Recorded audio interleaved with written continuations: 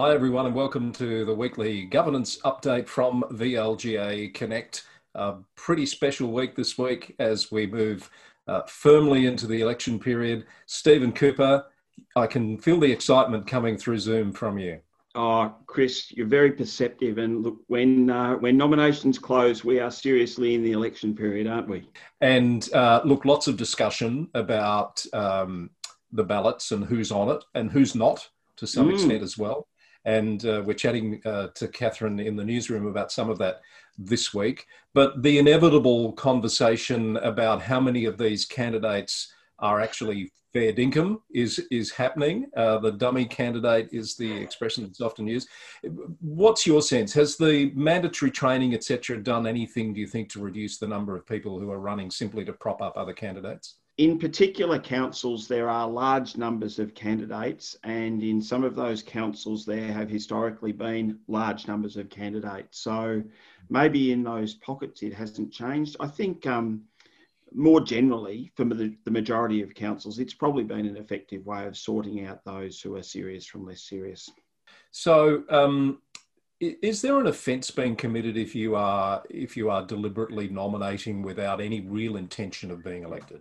Now, Chris, are you going to say it, or am I, that we're not lawyers and people shouldn't treat this as legal advice? But I don't need to. At some point there is an offence, and if you look on, and I should actually, if we can come back shortly to the fact that there are roles and responsibilities in this enforcement space, but on the Local Government Inspectorate website, there is a reporting form for offences, and one of those, if you can just bear with me, is bribing, intimidating or otherwise improperly influencing another person in order to get them to run as a candidate.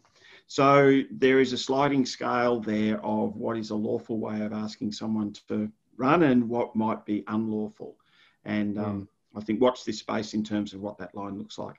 And obviously every instance would need to be assessed on its merits. So you mentioned that roles and responsibility piece. So let's see if we can provide some clarity during this period of time. Who is actually looking at what right now? Okay, so, and remembering, if we go back a step, that the Local Government Inspectorate is the body that deals with breaches of the Local Government Act. The Victorian Electoral Commission conduct the election. So if we're talking about breaches of the Act, things like the authorisation of promotional or electoral material, the eligibility of people to run, misuse of ballot papers, behaviour around polling booths, that's the Local Government Inspectorate. And they've got a really nice reporting form on their website, which is easy to find. And word has it that it's been well used in the last week, Chris, because we know that one of the things that happens in elections is that people do notice the behaviour of others, and there are reports. But of course, we should also say that innocent until proven guilty.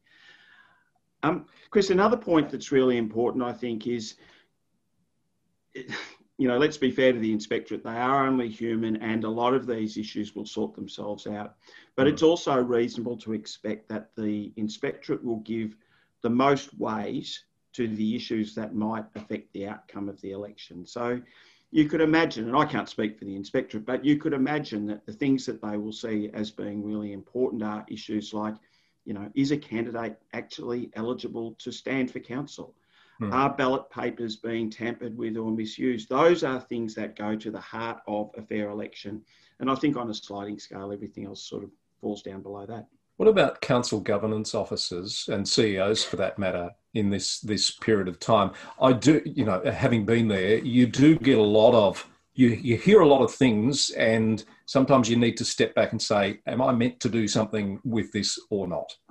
I think it's a real tough one, Chris, because you do have a relationship, not just with the existing councillors, but many of the candidates.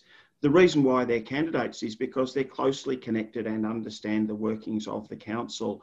And there is often a tension, if you like, to inveigle the CEO and the council staff into matters pertaining to the election. And it can be difficult because we're all human, and sometimes you see things that are just not right. But ultimately, accountability is important. And if a matter is a matter for the Inspectorate or for the Electoral Commission, then let's be clear about that. I mean, the sort of things that do affect the council quite obviously are around, placement of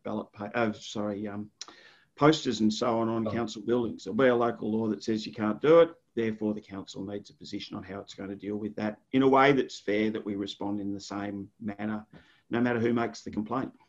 Yeah, my recollection, the more challenging ones are, candidate A says this about candidate B, and you just need to be really clear about where you send those people and that information.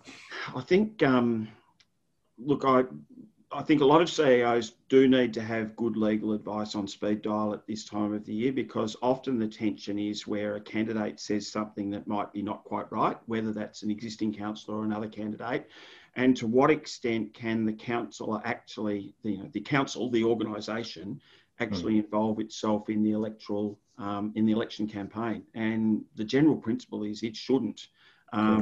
If a CEO or executive staff are feeling that they should, I'd be often getting legal advice on that.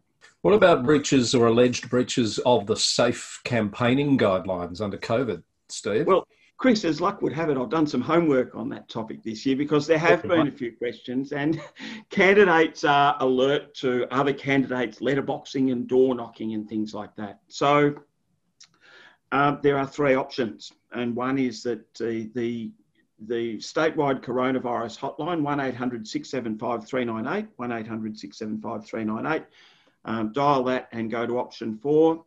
That's for the lodgement of complaints.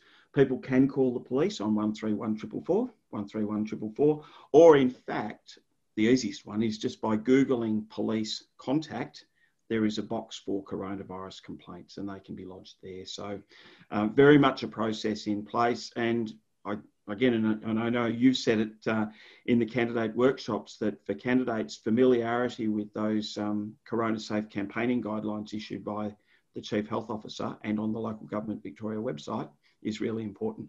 And Steve, this is all relevant, of course, to the induction process that is coming up very soon for CEOs. Well, I know some councils are well progressed. Others have really just emerged from the governance rules process to be thinking about council inductions, Chris. So, yeah, it's really important for the councils to have a holistic program for their newly elected and returning councillors. And Chris, I should actually say at this point, as luck would have it, the VLGA have written to every CEO this week about the offering that we have in support of that induction program. And what is that going to look like, Steve? Do you know yet? Yeah, what I can say, Chris, is there are 3 modules that are loosely based around the headings in the standards of conduct. And that's sort of, respect the role of council, be nice to people, and build trust in the organisation, as well as an equity and diversity module and a mock council meeting module. And so all of the CEOs have got that information this week. Indeed. We could snip that piece you just did out and run that as a public service announcement, Steve. You are making a difference, I have to say. Oh, making a difference. There's a podcast doing the rounds called Making a Difference, hosted by a gentleman by the name of Steve Cooper. Any connection? Oh, Chris, actually, thanks for mentioning that. That is a bit of freelancing that I'm doing. But the most recent one, I interviewed former councillor Janet Quibbers from the city of Port Phillip. And we talk about Janet's experience as a new councillor, and in particular, some of the things that they don't tell aspiring councillors before they get there. So that is searchable on the normal podcast apps, I would say. And it's a good listen. Thank you, Steve, for that. Thanks. Great to catch up as always here on the Governance Update. Interesting times ahead. I look forward to checking in with you next week to see what's transpired over the next 7 days. I can't wait, Chris. Thank you. Steve Cooper joining us as always for an enlightening weekly governance update here on VLGA Connect.